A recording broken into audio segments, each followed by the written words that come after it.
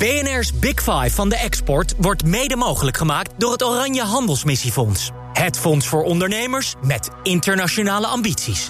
BNR Nieuwsradio. BNR's Big Five. Roelof Hemmen.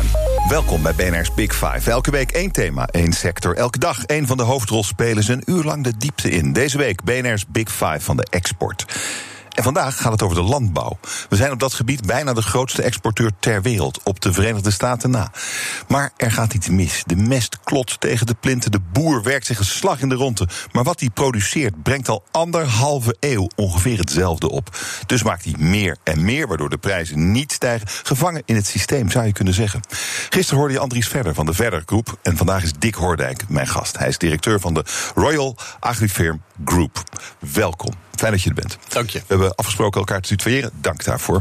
Je bent de directievoorzitter van een coöperatie van pakweg 10.000 boeren. Klopt. Wat is de boer in jou? De boer in mij is... ik ben opgegroeid in een dorpje buiten Rotterdam, Berkel-Roderijs. En mijn vader was daar vertegenwoordiger bij de lokale veevoerhandel. Dus hij ging met zijn auto langs de boeren om veevoer te verkopen. En ik ging als kind wel met hem mee. En hij had ook dieren thuis. Geen boerderijaantallen, maar een paar varkens, een kalfje en dat soort dingen. Dus een halve boer bij mijn opvoeding. En nu eigenlijk veel dichter bij de boeren gekomen natuurlijk sinds ik bij Agrifirm. Een halve boer en in de voetsporen van vader Hordijk. Ja, dat vond hij mooi. Ja. Maar je bent econometrist. Dat gaat over het zo efficiënt mogelijk maken van processen. Dat gaat over logistiek. Het gaat over maximeren. Dat is eigenlijk wat boeren ook doen. Maximeren van productie en maximeren van marge. Maar daar zijn ze niet zo heel succesvol in. Ja, het maximeren van de productie wel, maar die marge valt een beetje tegen. Daar gaan we het straks uitgebreid over hebben. We moeten misschien eerst even kijken naar wat Agrifirm precies is en precies doet voor die 10.000 boeren. Ja, de coöperatie en zijn voorgangers bestaan zo'n beetje 120 jaar. Dus we zijn begin vorige eeuw begonnen als samenwerkingsverband tussen boeren om zelf hun eigen graan gecoördineerd in te kopen. Had ook weer te maken met de positie van de boer. Hè. Dus hoe zorg je ervoor dat je samen sterker staat? Dat is eigenlijk de basis van de coöperatie geweest. Daarna doorgegaan met productie van voer, hè, wat in de jaren 30 opkwam. En nu een van de grootste van Nederland. Zowel op het gebied van de verkoop en ondersteuning met advies van veevoer, als advies voor de landbouw. Dus de zaaizaden en dat soort zaken. En het gaat over alle vee. Ja. Geen huisdieren moet ik zeggen. Geen boerderijvee gaat het om. En jullie werken over de hele wereld. Dat klopt inderdaad, ja. En wat doe je dan over de hele wereld voor die Nederlandse boeren? De coöperatie is een jaar of 20 geleden begonnen met investeren in het buitenland. Dus zoals je weet, een coöperatie die deelt zijn winsten uit terug aan zijn leden. Dus de boeren krijgen elk jaar ledenkorting, noemen we dat, aan het einde van het jaar. Op basis van de winst die we gemaakt hebben in Nederland. Maar daarnaast zijn we dus een deel van de winst gaan investeren in het buitenland. Daar zijn we ergens 20, 30 jaar geleden mee begonnen. Nu zitten we eigenlijk in alle grote landen die belangrijk zijn voor de voedselproductie. Dus Polen, Brazilië, China. En daar is ons model het exporteren van advies wat we opgebouwd hebben aan kennis hier in Nederland en in België. Dus in feite verkopen wij daar ook producten. Niet zozeer de grote volumes die we hier in Nederland verkopen, maar meer de concentraten die in de voeding gaan van de dieren. En daar verpakken we dus zeg maar ons advies in. En dat is ons businessmodel daar. Kennis. Oké. Voor de boeren is er toch wat minder succes, geloof ik, de laatste jaren. De prijzen die boeren krijgen voor een product, ik zat vanmorgen even te lezen, Wageningen Universiteit heeft onderzocht, al 150 jaar ongeveer hetzelfde. Dus die boer, die moet om zijn inkomen op te krikken veel meer gaan produceren. Dat is hij ook gaan doen. Het gekke is dat consumenten wel meer zijn gaan betalen in die jaren. Ja. Wat gaat hier mis? Ja, ik vind dit eerlijk gezegd een van de hamvragen van de Nederlandse voedselproductie. Dus wat je ziet is dat als je van de consument naar de boer teruggaat, er zitten daar verschillende schakels tussen. En op een of andere manier is het begrip van de boer en van de consument is weggezakt. Dus als je kijkt naar de consument, begrijpt hij nou wat hij voor zijn voeding moet betalen en wat daarvoor moet gebeuren. Dat verhaal hebben we denk ik de laatste tijd niet meer goed uitgelegd. Dus een consument die loopt een supermarkt binnen en die kijkt op prijs. En die kijkt een beetje op van oké, hoe ziet het eruit? Maar die is niet heel druk bezig met hoe heeft de boer dit geproduceerd. Maar als de consument vervolgens naar buiten loopt en hij wordt burger, dan heeft hij zorgen over dierenwelzijn, over hoeveel antibiotica heeft het dier gekregen, hoeveel ruimte had het dier in de stal of hoeveel heeft hij buiten gelopen. Dus aan de ene kant hebben wij met elkaar een helder beeld hoe wij denken dat boeren zouden moeten willen produceren. En aan de andere kant, als we als consument de supermarkt inlopen, vergeten we dat en kijken we gewoon alleen maar naar prijs. En de boer heeft onvoldoende macht in die keten. Eigenlijk ben je terug bij dat coöperatiemodel waar ik het net over had. Hè. Dus waar kan de boer zichzelf groeperen om te zeggen, ik moet beter voor mezelf en voor mijn prijs zorgen. Ja, maar dat is niet gelukt. Dat is niet gelukt. Dat is wel een van de agenda-thema's die ik heel duidelijk met mijn ledenraad in Agrifirm aan bespreken ben. Van moeten wij als Agrifirm daar niet eigenlijk die samengebundelde kracht van die 10.000 boeren gebruiken om te kijken naar hoe zorg je nou voor bewustzijn bij de consument? Want daar gaat het uiteindelijk om, hè? Ja, maar om samen daarnaar te kijken. Het probleem is hier toch gewoon de supermarkt. De supermarkt pakt wat er tussen de boer en de consument zit. Er zitten een aantal andere ketens ook nog tussen. Maar de keten pakt veel meer. Ja. De uitdaging is om de supermarkt uit te nodigen om in een rol te stappen. Inderdaad, van, joh, begrijp jij nou hoeveel eisen we aan die boeren stellen hier in Nederland? Wat dat betekent aan extra uitgaven, extra kosten. Als die extra kosten niet vergoed worden, dan kan de boer alleen maar denken in schaalvergroting. Maar daar zegt ook de maatschappij weer van, dat vinden we eigenlijk niet mooi. En daarmee parkeer je jezelf dus vast. Maar een beroep doen op supermarkten, ik weet niet of dat kansrijk is. Want supermarkten gaan toch gewoon voor de laagste prijs, omdat de consument voor de laagste prijs gaat. Dus ik ben benieuwd hoe de boer, en je zei net, daar zijn we naar aan het kijken, hoe we die boer kunnen organiseren. Ja. Het probleem daar is, geloof ik, kartelwetgeving. Nou, dat is. Ik weet er niet de technische fijnheid van, maar blijkbaar mag je volgens Europese wetgeving wel degelijk op dat gebied samenwerken als boeren. Dus eigenlijk zeggen mijn mensen, we zouden daar meer kunnen dan dat nu gebeurt. En ik denk inderdaad dat je, als wij spreken met supermarkten, dat doe ik één keer in de zoveel tijd. Dat is een beetje een nieuwe rol van die Agrifirm een beetje probeert te pakken. Dan willen wij met hun uitvinden, wat houd je nou tegen? En dan is het inderdaad van, als de consument het er niet voor over heeft, dan ga ik het niet op die manier in de schappen leggen. Want dan help ik mezelf ook niet. Maar nou moet de boer gewoon armpje gaan drukken met de supermarkt eigenlijk. En er zijn veel boeren. Dus daar kan het gebeuren. Als de boeren allemaal afspreken, die prijs gaat omhoog, en Agrifirm kan daar dus een grote rol in spelen, dan gaat het toch gewoon gebeuren? Ja, ik denk hoe gaat dat eruit zien? Ja, hoe gaat dat eruit zien? Dat is iets wat we nu aan het bedenken zijn. Dus wij hebben als Agrifirm, dus de boeren, onze 10.000 leden, worden vertegenwoordigd in een ledenraad met 70 boeren. Dus dat is in feite het orgaan waar ik dan uiteindelijk aan rapporteer als CEO. En met hun zijn we deze discussie aangegaan. Wat verwacht je van Agrifirm en hoe doen we dit? En de richting die wij zoeken is, wat ik net zei, is bewustzijn van de consument. Dus de consument uiteindelijk, wat ik zelf heel ingewikkeld vind, sinds ik zo dicht bij die boeren werk de afgelopen paar jaar, is we hebben hele sterke meningen over aan allerlei eisen waar de boer aan moet voldoen. Bijvoorbeeld meer ruimte per dier in de stal. Heel simpel voorbeeld. Dus we kijken naar kippen en naar varkens. En dat is echt een heel goed streven. Ja, gewoon daarmee kan dat beest meer bewegen. Ja, maar dit gaat over bewustzijn creëren en zo. Ja. En dat klinkt zo vaag. Je kan ook gewoon zeggen, het moet gewoon een dubbeltje of een kwartje of €1 duurder worden. Ja. De boer moet gewoon meer verdienen. En dat gaat dan ten koste van de winsten van die keten die vanuit de boer vertrekt. Toch? Is dat niet het doel? Ja. Oké. Dus hoeveel moet er dan bovenop? Als je kijkt naar wat jouw leden produceren. Weet je, dat valt dus heel erg mee. We hebben een voorbeeld liggen bij een van de grote supermarkten, waarin we zeggen, wij kunnen varkens produceren met een hele lage CO2-uitstoot. Natuurlijk zeer actueel op dit moment. Met een hoge standaard voor de dieren. Dat is echt waar de maatschappij op zit te wachten. 10 cent per kilo. Dat is wat de boer meer zou moeten krijgen. Ja. En dan kan hij wel voldoen aan al die eisen uit de maatschappij. En heeft hij ook nog een inkomen wat hoger ligt dan nu. Exact.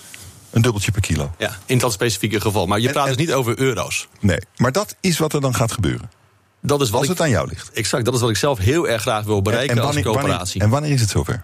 We gaan een campagne starten binnenkort. We beginnen met bewustzijn, omdat we uiteindelijk richting die supermarkten wat te vragen willen hebben op basis van consumenten zien dit ook. Landbouw moet anders, vindt het kabinet. En ook een commissie van nota bene het CDA vindt dat we niet per se zo'n grote voedselexporteur hoeven te blijven. Hoe moet het dan anders? Blijf luisteren. BNR Nieuwsradio. BNR's Big Five. Fijn dat je luistert naar BNR's Big Five. Ik praat de hele week met de hoofdrolspelers uit de wereld van de export. En mijn gast vandaag is Hordijk. Hij is CEO van Agrifirm. Grote coöperatie, 10.000 boeren. Mijn gasten stellen elkaar vragen via de kettingvraag. Gisteren was hier Andries Verder, hij is de CEO van de Verder Groep. En hij had de volgende vraag voor jou, luister. Er wordt steeds minder vlees gegeten. Vlees wordt steeds negatiever neergezet. Je hebt alle CO2-problemen.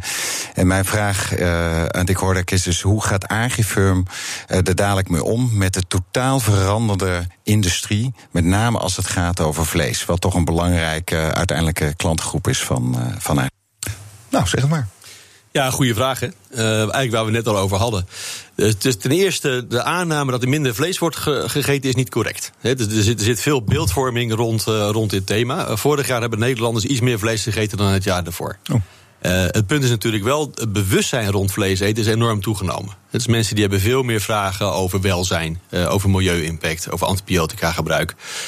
En dat is het antwoord van Agrifirm ten eerste. Dat we zeggen, joh, met die bewustzijn moet je dus als boer en als coöperatie je aanbieding aanpassen. Dus hoe kunnen wij helpen met dierenwelzijn, met dierengezondheid enzovoort te verbeteren. Er zijn fantastische stappen gezet. Kijk naar de goed nestkip en dat soort zaken. Dus iedere keer als de consumenten aangeven, ik zou eigenlijk wat anders willen zien op mijn bord, dan moet je na gaan denken over hoe vul je die randvoorwaarden in. En eigenlijk zie je daar twee uitdagingen. Eentje is waar we het net over hadden. Als we daarmee de eisen verhogen, dan moeten we goed oppassen dat de boer op een of andere manier daarvoor betaald wordt. Want dat zijn extra kosten. En de andere is, dan moet je ook wel consequent zijn en zeggen, kippen uit de Oekraïne wil ik dus niet. Eieren uit Polen, uit de Oekraïne, die wil ik dus niet. Dus je moet wel met elkaar dan bewust zijn. Als je dan met elkaar nadenkt over dierengezondheid en dat soort zaken, dan moet je vaker de vraag gaan stellen, waar komt mijn eten vandaan? Want anders gaat de Nederlandse boer aan allerlei extra eisen voldoen, maar gaat de supermarkt uiteindelijk zijn spullen in het buitenland halen, goedkoper, want aan minder eisen voldoend. En dan krijg je natuurlijk een speelveld wat echt onmogelijk is voor de Nederlandse boer. Dus we zouden eigenlijk eieren voor de industrie uit Polen gewoon moeten verbieden. Het is Oekraïne, gewoon, noem het maar op. Verbieden. Daarom is dat thema van bewustzijn, want dat vind ik het makkelijkste werken. Maar vind je dat? Vind je dat hier een taak ligt voor de overheid? Verbied die eieren die onder slechte omstandigheden zijn geproduceerd. Mijn favoriete lijn, dat meet je net al, is de consument wordt zich ervan bewust. Dat is een paar jaar geleden. Dat vind ik echt een hele mooie lijn, want dan gaat namelijk heel de keten bewegen. Beter dan een verbod? Ja, een paar jaar geleden zegt de dierenbeschermer op een gegeven moment, plofkippen is niet goed. Die beesten hebben te weinig ruimte, groeien te snel. En toen bewogen de supermarkten en de slachthuizen, die zeiden inderdaad, oké, wat is dan het alternatief? Langzame groei, meer ruimte. Nou, daar komt de kennis van Agrifirm prachtig tot uiting. Dus wij weten dan inderdaad, hoe krijg je dat voor elkaar? En nu kun je bij de Nederlandse boeren, vind je bijna allemaal die langzame groeikippen, zoals dat wordt genoemd. Dus op het moment dat de consument vraagt om een verbetering, als de consument zegt, ik wil geen mayonaise, waar komen die eieren eigenlijk vandaan, beste Unilever, of wie dan ook? En zij moeten dan zeggen, uit de Oekraïne. En de consument zegt, maar dat wil ik echt niet, want ik weet dat die kippen daar een heel lastiger leven hebben vergeleken bij hier in Nederland. Dus ik eis Nederlandse source. En dan krijg je verandering. Oké. Ondertussen is er nog iets heel anders aan de hand. In de politiek is er een groeiende discussie over de landbouw. En dat de grenzen misschien wel bereikt zijn. Het kabinet zegt, Carola Schout, de minister van Landbouw, de grenzen zijn bereikt. Bodem raakt uitgeput. We verliezen biodiversiteit. Er is een klimaatakkoord waar we aan moeten voldoen. Die stikstofdiscussie waar we nu in zitten. Dus zij zegt, het kabinet zegt, er moet in 2030 kringlooplandbouw zijn. Dat is 1. D66 zegt, er moet een halvering van de veestapel komen. Een halvering. En dan was er gisteren ook nog een commissie van het CDA, toch in elk geval vroeger een boerenpartij. Die vindt dat we niet per se de tweede voedselexporteur ter wereld hoeven te blijven. Zij zeggen dierenwelzijn, duurzaamheid, inkomen van de boeren zijn belangrijker. Is dit de goede weg, vind jij? Als je kijkt naar, dit is een complex dossier uiteraard. Als je kijkt naar de milieutafel. Dit is vrij simpel wat ze zeggen. Ja, als je kijkt naar de milieutafel, daar hebben de boerenorganisaties aangezeten. En daar zijn echt fantastische plannen neergelegd. Vergelijkbaar met andere industrieën of beter op CO2-reductie en dat soort zaken. Dus als industrie zeggen wij, moet je luisteren, je kunt nog steeds hele grote stappen zetten. We hebben heel veel gedaan, vaak meer dan mensen buiten de landbouw. Sorry dat ik je onderbreek. Ja. Even terug, ik moet het even scherp stellen. Wat de politiek zegt, is dat ook jouw opvatting over waar het heen moet met de landbouw? Halvering van de veestapel, kringlooplandbouw? Nee, kringlooplandbouw wel. Twee verschillende dingen. Halvering van de veestapel. In Amsterdam, ze hebben heel veel huizen een slecht, hoe noem je dat, energielabel. Dan zou een politicus kunnen zeggen, we halveren het aantal grachtenpanden. Dan zegt iedereen krankzinnig, die mensen moet je gewoon tijd geven om de boel te isoleren. Dus als de politiek zegt, halveer het aantal dieren, je hebt reactie gezien van de boeren, dan zeggen wij, hoezo dan? Dan zeg je eigenlijk dat er geen enkele bewegingsruimte meer is om dingen te verbeteren. En dan moet je dus zeggen, het kan niet beter dan dit, dus ga ik verminderen. Dat is absoluut niet waar. En dat weet de overheid. Maar wij hebben plannen neergelegd bij de overheid die zeer concreet zijn. Betere voedselveiligheid, betere welzijn voor de dieren, veel minder CO2. Dat kunnen we verwezenlijken. Maar net zoals een huiseigenaar die zijn huis moet isoleren, zeggen wij, daar moet je de boer dus tijd voor geven. En de financiële middelen. Hoeveel tijd? Hoeveel geld? De doelstellingen van de milieutafel zijn 2030, zoals je weet. En dat is het plan wat we hebben neergelegd. En het geld hangt af van welke keuzes we maken. Dus dat is niet goedkoop. Maar dat geldt voor elke milieuuitdaging. Hè. Dat is natuurlijk een van de stressfactoren van die milieutafels. Maar ze zijn wel hartstikke concreet. Maar dit is toch voortborduren op een systeem waarvan we eigenlijk eerder in ons gesprek ook wel vaststelden dat er grenzen aan zitten, toch? En als de bodem uitgeput raakt en als we te veel stikstof hebben, dan zijn we toch al over die grens. Als de biodiversiteit veel minder wordt, dat is toch niet vol te houden? Nou, weet je, van dat soort thema's, wat ontzettend belangrijk is om je te realiseren, is boeren maken zich daar net zoveel zorgen over als andere mensen. Een boer die zijn bodem zou uitputten, die kan zijn boerderij niet overdragen aan zijn kinderen. Als je een boer vraagt, wat is jouw doelstelling? Zegt hij stevast, een betere boerderij overdragen aan de volgende generatie. Maar wat is beter? Beter is waarschijnlijk winstgevender. En dat is dus precies de systeemvraag die jij net stelde. Dus wij zeggen, beter is niet langer nog efficiënter. Want daar zit je tegen grenzen aan inderdaad. Beter is in evenwicht met het milieu. Circulair, op de juiste manier gedefinieerd. Hè, wat je net vroeg. Wel degelijk, als je dat goed definieert, is dat inderdaad een verbetering van die boerderij. Uiteindelijk kun je dan ook biodiversiteit. Hè. Je wilt die grond gezond houden, uiteraard. Anders kun je straks je oogsten niet meer maar die grond is dus niet gezond meer. Dat is wat de minister zegt. Hij kan gezonder, maar het is niet zo dat Nederlandse boeren zijn de beste ter wereld. Hè? We zijn niet voor niks een grote exporteur. Efficiëntste ter wereld. Ja. Ben je dan de beste, is de vraag. Op dit moment ben je dan de beste, want zo werkt heel de wereld, werkt de voedselketen op deze manier. En wat wij nu zeggen in Nederland, en weet je wat, dat is volkomen terecht. En boeren zeggen dat ook. Van nu gaan we naar andere parameters kijken om beste te definiëren. En wat is de beste manier van mijn boerderij overdragen? En dan praat je over milieu-impact, dan praat je over dierenwelzijn. En dat zijn de nieuwe parameters. Ja, en dan kom je terug bij hetzelfde thema. Dat kan. Maar dan moet je nadenken over je internationale positie. Want als je daar als Nederland veel sneller gaat dan de rest, dan krijg je dus een speelvelduitdaging op een wereldmarkt met een wereldprijs. En je moet er zorgen dat de consumenten begrijpen, joh, als je dat van de boeren vraagt, volkomen terecht. Maar hoe zorgen we dan ervoor dat het financieel gezond blijft? Nou ja, dus eigenlijk zeg je bent het niet eens met het plan van het kabinet. Ik vind halvering van het aantal dieren is echt, dat meen ik letterlijk. Dat is hetzelfde als zeggen we halveren het aantal oude huizen. Dat is echt een onzinargument. Oké, dus, maar dat is D66. Nou ja, goed, halvering. Je zegt kringlooplandbouw, dat zou wel kunnen. Maar ook daar zit een reductie in. Er zullen boeren uit het systeem moeten. Kringlooplandbouw moet je goed definiëren wat dat inhoudt. Dus als je kringloop te veel gaat zien als de grondstoffen moeten van dichtbij gehaald worden, dan vind ik dat eerlijk gezegd een ingewikkelde route. Jij draagt een horloge, ik ook. Dan gaan we zeggen, het horloge mag alleen maar worden samengesteld uit grondstoffen uit Nederland. Dat kan niet. Die komen uit heel de wereld. Dus waarom zeggen wij nou tegen de Nederlandse boer, kringloop voor jou betekent dichtbij sourcen. Ik vind kringloop, je kunt het eeuwig volhouden. Het is in perfect evenwicht met die grond, met de gezondheid van de dieren, met de gezondheid van de planten. En jaar in, jaar uit kun je dit voedsel produceren. Dat is voor mij kringloop. Dat wordt dan toch wel. Dat wordt dan misschien de toekomst, wie weet. Maar ondertussen zegt het CDA, die export vinden wij niet meer zo belangrijk. Wat is daarop je reactie? Voel je je in de steek gelaten door het CDA? Het is nieuwe informatie die ik gisteren pas hoorde. Hè, dus ik moet eventjes verwerken waar dat vandaan komt. Dus ik begrijp niet goed wat hun onderliggende argumenten zijn. Dat is hetzelfde als de minister. Duurzaamheid, dierenwelzijn, inkomen van de boeren. Zij denken dat export gewoon niet meer zo belangrijk hoeft te zijn, niet meer zo leidend hoeft te zijn. En mijn vraag is eigenlijk heel simpel. Ben je het daarmee eens? Ik zou hem dus graag omdraaien en zeggen, laten we doen wat we op de milieutafel hebben neergelegd en afgesproken. Want je kunt wel degelijk grote stappen zetten op het gebied van alle zaken die wij belangrijk vinden. CO2-uitstoot, dierenwelzijn. Zonder dat je hoeft te praten over, heb je dan meer of minder dieren nodig. We moeten met elkaar naar een situatie toe dat we zeggen, we spreken doelen af. En het doel moet gehaald worden. En het doel spreken we af met onze boeren. Bijvoorbeeld halveer je CO2-uitstoot. Of zorg voor meer ruimte per dier.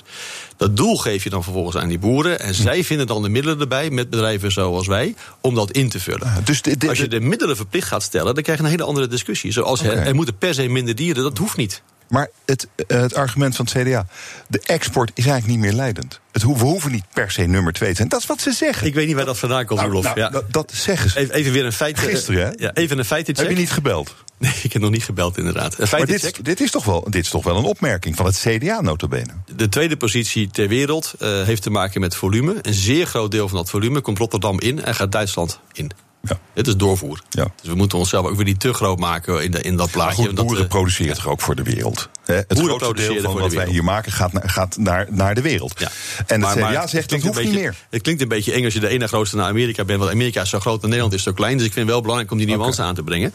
Als je kijkt naar de Nederlandse exportpositie. Nou ja, weet je, dat is de vraag die ik heb voor politici inderdaad. Dus deze wereld groeit naar 10 miljard mensen. Deze wereld heeft 70% meer voeding nodig over 30 jaar. Je woont in het meest vruchtbare land zo'n beetje ter wereld. Met verreweg de beste oplossingen in de voedselketen ter wereld. En je zegt tegen de rest van de wereld, goh, jij hebt blijkbaar veel meer voedsel nodig, maar mijn efficiënte apparaat hier zet ik stil. Ik vind het nogal wat om te zeggen. Ik vind het echt nogal wat om te zeggen. Geopolitiek heb je misschien wel iets briljants in handen. Er zijn landen om ons heen, grote landen zoals China, kan niet zijn eigen voedsel produceren. Engeland kan niet hun eigen voedsel produceren. Wij exporteren. En wij zeggen tegen de rest van de wereld, we hebben daar geen zin meer in. En ik zeg, stel nou gewoon je doelen voor die boeren. Die boeren kunnen dat, die hebben al zoveel laten zien.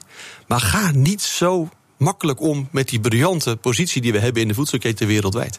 En hoe kijkt de rest van de wereld dan naar de clash tussen de boeren en de politiek bij ons? Blijft luid. BNR's Big Five van de export wordt mede mogelijk gemaakt door het Oranje Handelsmissiefonds. Het fonds voor ondernemers met internationale ambities. BNR Nieuwsradio. BNR's Big Five. Roelof Hemme. Welkom bij het tweede halfuur van BNR's Big Five. Fijn dat je luistert. Deze week 5 kopstukken uit de wereld van de export. En mijn gast vandaag is Hordijk, CEO van Agrifirm, grote coöperatie van 10.000 boeren. We zitten in een fantastisch tijdsgewricht eigenlijk als je van discussie houdt. Ja. In de boerenwereld gaat het over duurzaamheid. Het gaat over de gesteldheid van de bodem. Het gaat over dierenwelzijn. Maar het gaat ook gewoon over geld en efficiënt produceren. Daar hebben we het allemaal over gehad. We hebben de discussie in de politiek waar ze zeggen gewoon die export is niet zo belangrijk meer. Moet niet meer leidend zijn. Dat is allemaal, de grote katalysator is eigenlijk die stikstofproblematiek die in augustus opeens aan het licht kwam. Sta jij achter de boeren in hun protest tegen hoe het kabinet daar nu mee omgaat? Ja, 100% eerlijk gezegd. Was je ook op het Malieveld? Ik was niet op het Malieveld, ik was wel bij een paar provinciehuizen. Eerlijk gezegd, toen de boeren op 1 oktober naar het Malieveld gingen, was mijn zorg, hoe gaat de maatschappij hierop reageren? Want dat is natuurlijk toch met die trekkers op de snelweg geeft dat een bepaalde stress. En ik was ongelooflijk blij verrast hoe de maatschappij reageert. Want boeren zetten wel eens borden op hun veld, no farmers, no food. Begrijpt de stad nog wel wat we aan het doen zijn. En eigenlijk hebben de boeren massaal 1 oktober teruggekregen van de maatschappij. En natuurlijk begrijpen we dat. Natuurlijk begrijpen wij dat we 3 keer per dag eten. En waar we helemaal niks voor hoeven te doen, behalve eventjes naar de supermarkt lopen, omdat jij je werk doet. Ja. Dat was een hart onder de riem. Als je kijkt naar stikstof, het onverwacht veranderen van spelregels, dat geldt voor elk spel, moet je natuurlijk wel uiteindelijk gewoon naar de leiding en naar de scheidsrechter kijken. In dit geval de overheid. Van moest luisteren, je geeft de pas als oplossing. Daar gaan boeren vervolgens mee aan de slag, binnen die regels. En 4 jaar later zeg je, oh nee, toch niet. Dat geldt uiteraard ook voor de anderen, de bouwers enzovoort. Ja, dan heb je als overheid gewoon een verantwoordelijkheid. Maar wat zegt jou dat over de politiek? Want dit is een systeem die pas wat bedacht is door politici. Ja. Wat zegt jou dat over politiek en hoe zij omgaan met de boeren en de belangen van de boeren? Ja. Nou, ik denk in dit geval kun je wel absoluut nuance aanbrengen, hoor. Ik denk een hele stevige poging om de boel vlot te trekken. Want een paar jaar geleden, toen die pas ontwikkeld werd, zagen we dus ook een groot probleem. Van, die Natura 2000 gebieden vragen om een stikstofarme omgeving. Het heeft te maken met oorspronkelijke vegetatie die dan terug moet komen. Maar dat heeft dus veel impact op iedereen die nu stikstof uitstoot, of eigenlijk stikstofoxides uitstoot. Dus toen heeft men geprobeerd iets te maken met de pas. Dat is meneer Bleker geweest, onder andere in de tijd. Toen werd er al wel gezegd, juridisch is dit misschien niet houdbaar, of waarschijnlijk niet houdbaar. Toch doorgezet met het idee van het land moet door, de boeren moeten door, de bouwers moeten door. Ja, maar dan vervolgens wel keihard nu je deksel op je neus krijgen. Het is inderdaad juridisch niet houdbaar. Dus had je achteraf niet een nog slimmer plan in 2015 in werking moeten zetten. Maar wat hier natuurlijk ook speelt is wat je zegt. Je moet door. Groeien. En misschien lopen we daar nu inderdaad gewoon tegen de grens aan en houdt het op. Dat is misschien wel het gevoel in de politiek. En dat nu allemaal samenkomt in die stikstofdiscussie. Ik denk je daar gelijk in hebt. Ik denk dat door die stikstof de boel op schepers komen te staan. Er komen nu allerlei andere zaken ook naar boven. Over stalsystemen enzovoort. Er ontstaat veel onrust. En eigenlijk hadden we, voordat we die pascrisis hadden we een heel duidelijk model met de boeren, wat inderdaad niet gericht was op groei. Dat is duidelijk. Weet je, we halen gewoon uit het land wat erin zit en that's it. En we zijn bezig met verbeterstappen. Bodemgezondheid, waar je het net over had. Absoluut niet zorgen voor uitputting, biodiversiteit verbeteren. Dus ook daar is Nederland een heel gaaf voorbeeld van hoe je voedsel produceert voor de toekomst. En Agrifirm, wij hebben als thema een verantwoorde voedselketen voor de toekomstige generaties. Dus wij zitten midden in die verbetering. Wij hebben de kennis om dat soort stappen te zetten. Dus daar waren we stappen aan het zetten. We zaten aan een milieutafel. Er zijn hele geweldige afspraken gemaakt. Varkensindustrie, 80% CO2-reductie. Dus echt hele goede afspraken van inderdaad. Er kan veel beter nog geproduceerd worden dan vandaag de dag. Ook bij ons in de voedselketen. En dat is op zijn kop gezet door die pasdiscussie. Dus we waren bezig met een flow, met LNV samen en andere partijen samen, van oké, zo gaan we dit weer als volgende stap oplossen. En nu de boel dus op scherp staat door die pas, krijg je in één keer een beetje een beeld van het is onoplosbaar. We moeten heel de export maar overboord zetten. Wat we tot nu toe geprobeerd hebben, werkt blijkbaar niet. En dat is doodzonde. En we moeten gewoon even weer rust krijgen en zeggen, je moet luisteren, de spelregels zijn veranderd. Dus iedereen moet even wennen aan wat zijn nu de nieuwe regels. Maar er gaan boeren omvallen. Als dit nog even op deze manier wel. Nou ja, goed, je hoorde net die claim. Weet je, want wat jij net zei, die inkomens zijn gewoon helemaal niet hoog. Dus er zit niet veel vet op de botten. Maar ik vind ook de zorg die een boer aan zijn hoofd heeft. Je kunt je toch voorstellen, hè? Dus de overheid komt met een Natura 2000 gebied, waar we allemaal achter staan. Hè? Bij jou in de buurt betekent spelregels worden aangepast. Jij begrijpt dat, je investeert erop. 4 jaar later zeggen mensen, oh nee, toch niet. Andere spelregels. Het is wel je inkomen. Het is misschien wel je 3e, 4e generatie boerderij waar jij de verantwoordelijkheid over hebt. En in dat speelveld, met de maatschappij, kinderen op school, die krijgen te horen wat andere kinderen van het feit vinden dat je vader dieren houdt enzovoort. Dus gaan ze omvallen, financieel misschien. Maar ik denk ook gewoon qua druk vanuit de maatschappij dat zou wel willen zeggen van jongens, denk nou na over je voedselketen. Denk nou na wat je die boeren aandoet. En daarom was ik zo blij met die 1 oktober reactie van de maatschappij. Van een enorme opsteken voor die boeren. Maar nu wel proberen met elkaar door te pakken. Maar de politiek gaat een andere kant op. Op dit moment geven ze geluiden. We wachten even rustig af waar het uiteindelijk daadwerkelijk gaat landen. Maar ik hoop heel erg dat we met elkaar op basis van feiten en rust, en eerlijk gezegd trots op de voedselketen die we in Nederland hebben, de juiste stappen zetten. Hoe kijken ze in het buitenland naar de discussie die wij hier voeren? Jullie zitten over de hele wereld, verschillende landen. Ja. Wat hoor je daarover terug? Nou, ik denk dat je dat wel kunt voorstellen. Dus tot nu toe, als ik naar China ga, of naar Brazilië of naar Polen, zodra je zegt dat je uit Nederland komt, is er enorm. Dus wij zijn wereldkampioen. Hetzelfde als Brazilië met voetbal. Wij zijn gewoon voedselketen, dan moet je in Nederland zijn. En Wageningen, verreweg de meest toonaangevende universiteit ter wereld op dit gebied. Nederlandse boer, wereldkampioen. Waarom zeg ik dat? Heel lage antibiotica gebruik. Heel veel focus op dierengezondheid, de zaken die we net noemden. Wij zeggen Nederland niet goed genoeg. In het buitenland zeggen ze, nou dat zal misschien wel, maar heel erg veel ver vooruit op alle landen. Ook België en Duitsland. Dus echt ook goed ontwikkelde landen. Dus in het buitenland is het een beetje hetzelfde als dat Frankrijk zegt, we maken geen wijn meer. Of dat Zwitserland zegt, we maken geen horloges meer. En wat betekent dat voor onze concurrentiepositie straks? Als je veel van de dierenaantallen weg gaat halen uit Nederland, valt je efficiëntiebodem eronder uit. Dan moet je dus een radicaal ander model gaan bedenken met veel hogere inkomens voor wat er nog over is. Maar toeleverende industrie en verwerkende industrie, die gaat denk ik grote problemen krijgen, omdat ze onder bepaalde efficiëntieniveaus gaan vallen. Dus die zullen ophouden te bestaan, zo simpel is het eigenlijk. Onze export zal dan ophouden te bestaan, dus omdat we te duur worden. Zo simpel is het. Ja, dat is inderdaad wel wat er aan zit te komen. Maar goed, er zijn politici die ook zeggen van boeren zouden ook gewoon kunnen produceren voor de thuismarkt en een stukje over de grens misschien. Dat zou ook kunnen. Het hele model zou kunnen veranderen. Maar dan ben ik terug bij mijn voorbeeld van... je kunt ook oude huizen afbreken als ze slechte emissie hebben. We kunnen ook, de landbouw zegt niet, de boer zegt niet... ik ben klaar, ik verander niks meer. Nee. De boer zegt, moet eens luisteren, ik had hele concrete plannen... met een handshake met LNV... over 80% reductie van de CO2-uitstoot. Ja. Die gingen we samen uitvoeren. Daar heb ik budget van gekregen van de overheid. Dat was geregeld. En nu zeggen we, oh nee, spelregels zijn veranderd. En vervolgens zeggen we, oh by the way, misschien toch maar weer helemaal terug naar de discussie over veel minder dieren en geen export. En ik zeg, gewoon rustig bij de feiten blijven, met elkaar die verantwoordelijkheid nemen. En vergis je niet, als wij hier varkens weghalen, dan worden ze ergens anders geproduceerd. En dat is per definitie een stuk slechter voor het milieu en voor het dier dan waar die nu opgroeit. Dus uiteindelijk, hou nou je hoofd rustig. Wees trots op je exportproduct. Weet je, moet je je voorstellen dat de Franse regering zegt... we maken geen wijn meer, we hebben toch te veel impact op het milieu. Natuurlijk zeggen ze dat niet. Ze zeggen wel, we moeten nog hele belangrijke stappen zeggen... om te zorgen dat de grond niet uitput... dat we niet te veel chemicaliën gebruiken op die druiven. Gaan we belangrijke stappen zetten. Maar we zijn vreselijk trots op onze wijnproductie. Gaan we natuurlijk nooit de nek omdraaien. Okay. Dat moeten we in Nederland ook niet doen. Oké. Maar je zei eerder in ons gesprek... kennis is een belangrijk verdienmodel, ook voor Agrifirm. Toch? Dus je bent actief in China. Wij weten hoe dat moet. Efficiënt produceren. Dat willen ze in China ook kunnen. Ik vraag me alleen af, hoe lang is die kennis geld waard? Want als de Chinezen het eenmaal doorhebben... dan gaan ze echt niet meer bellen. Kijk, dit is nou het schitterende voorbeeld inderdaad. Dus 5 jaar geleden maakten wij dingen op een bepaalde manier in Nederland. Zo'n bepaalde varkensproductie. Dat hebben we uitgelegd aan die Chinezen. Nu doen wij het weer beter. En gaan we weer uitleggen aan de Chinezen. Dus zolang je hier je innovatievliegwiel aan de gang houdt... heb ik ook mijn exportmodel. Maar als de innovatie hier afremt... of er een kant op gaat die niet geschikt is voor de wereldmarkt...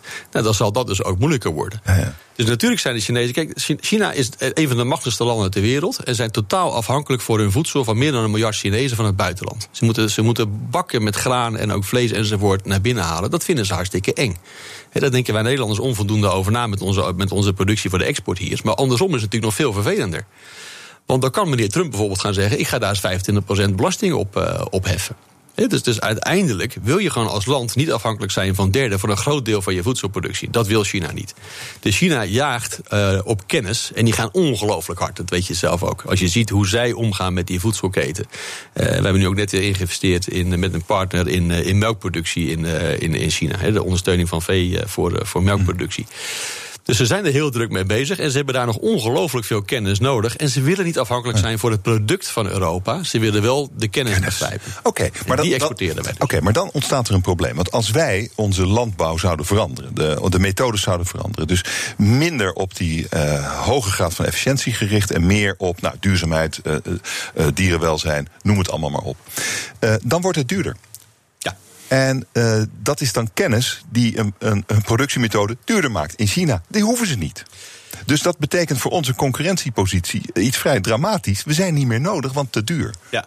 Is dat het scenario? Nou, het mooie is 2 dingen. Eentje is inderdaad, als wij hier heel veel eisen opleggen... die niet worden onderkend als waarde toevoegend in het buitenland... komt je export enorm onder druk. Ja, dus de Nederlandse boer praat heel veel over level playing field. Zorg dat ik kan concurreren met mijn Duitse collega's. Loop niet zo hard op de muziek vooruit dat ik meer kosten moet maken. Dat kost me mijn exportpositie. Dat is 1. Het tweede is China en Brazilië enzovoort gaan ongelooflijk hard op het gebied van antibiotica-reductie, dierenwelzijn. Dat zien we hier nog niet. Maar dat soort landen slaan hele decennia over op bewustzijn. Dus zij zijn net zo goed bezig met de dingen die wij hier nu belangrijk vinden ook te willen begrijpen. Dus het is wel degelijk zo dat natuurlijk gaan zij voor super-efficiëntie. Je hebt daar varkenshouders met 60.000 varkens. Daar kun je in Nederland niet aan denken. Maar daar willen wij toch van af eigenlijk? Nou, dus wat wij in China aan waarde toevoegen... Sterk in de politiek het gevoel. Ja, sorry. Dus in China zijn we wel degelijk bezig met efficiëntie. Maar we zijn absoluut ook bezig met vooral antibiotica-reductie. Dat is een heel belangrijk thema. Want als de dieren veel antibiotica krijgen, worden de mensen resistent. Dus dan weet je antibiotica in het ziekenhuis niet meer. Dus dat zien dat soort overheden, maar ook de Braziliaanse overheid zien dat ook. Dus daar zijn wij heel goed in als Nederlanders. Met veel minder antibiotica de dieren gezond groot maken.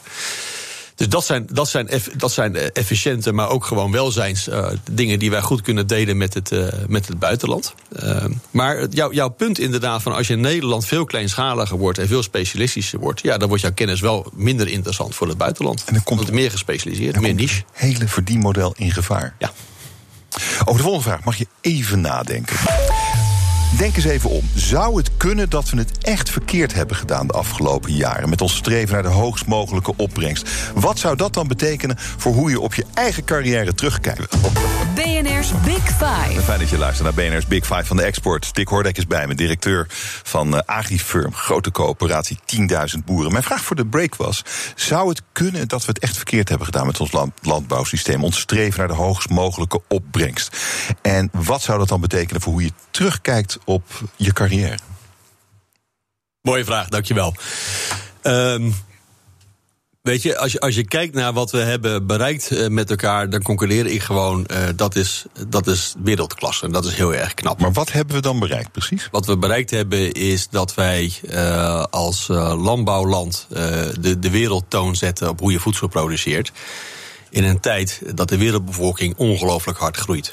Dus je kunt je niet voorstellen dat er te weinig voedsel is in de wereld. En dat komt omdat die boeren zulke enorme stappen gaan zetten hebben hier, maar ook in andere landen. Dus als wij niet die versnelling hadden gedaan, dan had je gewoon gigantische problemen kunnen hebben met voedsel. De voedselproductie de afgelopen 30 jaar is zoveel efficiënter geworden. En dat moet gewoon vanwege die 7 miljard mensen nu en die 10 miljard mensen later.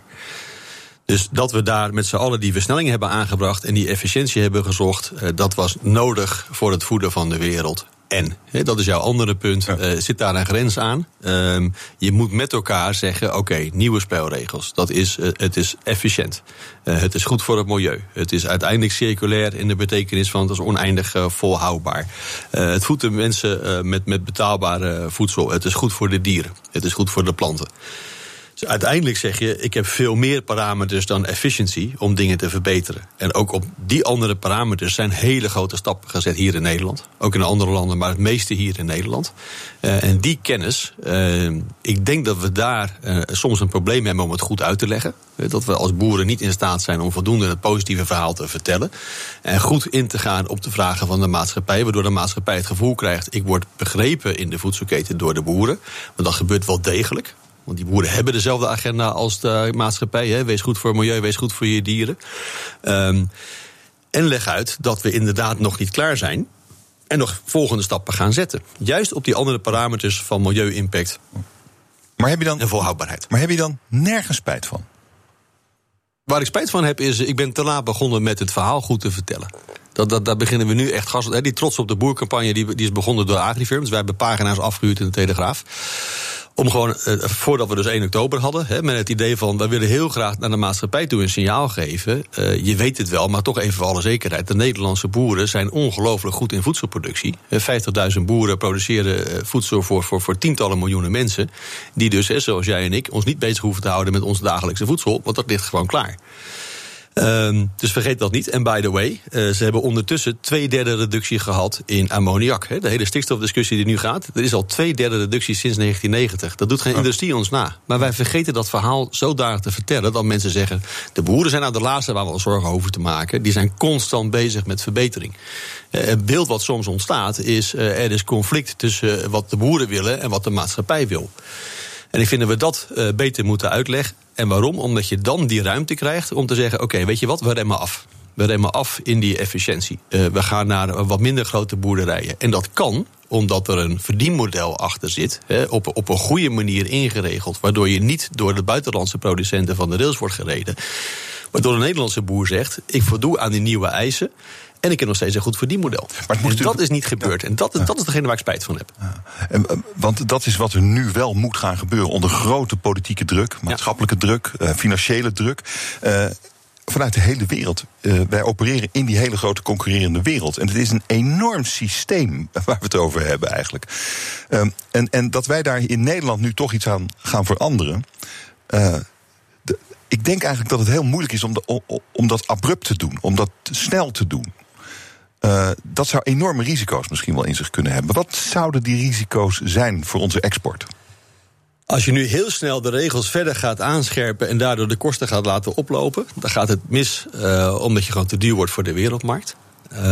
En daarmee zet je dus automatisch dan uiteindelijk de export stil. En daarmee valt dus inderdaad een groot deel van de business valt weg.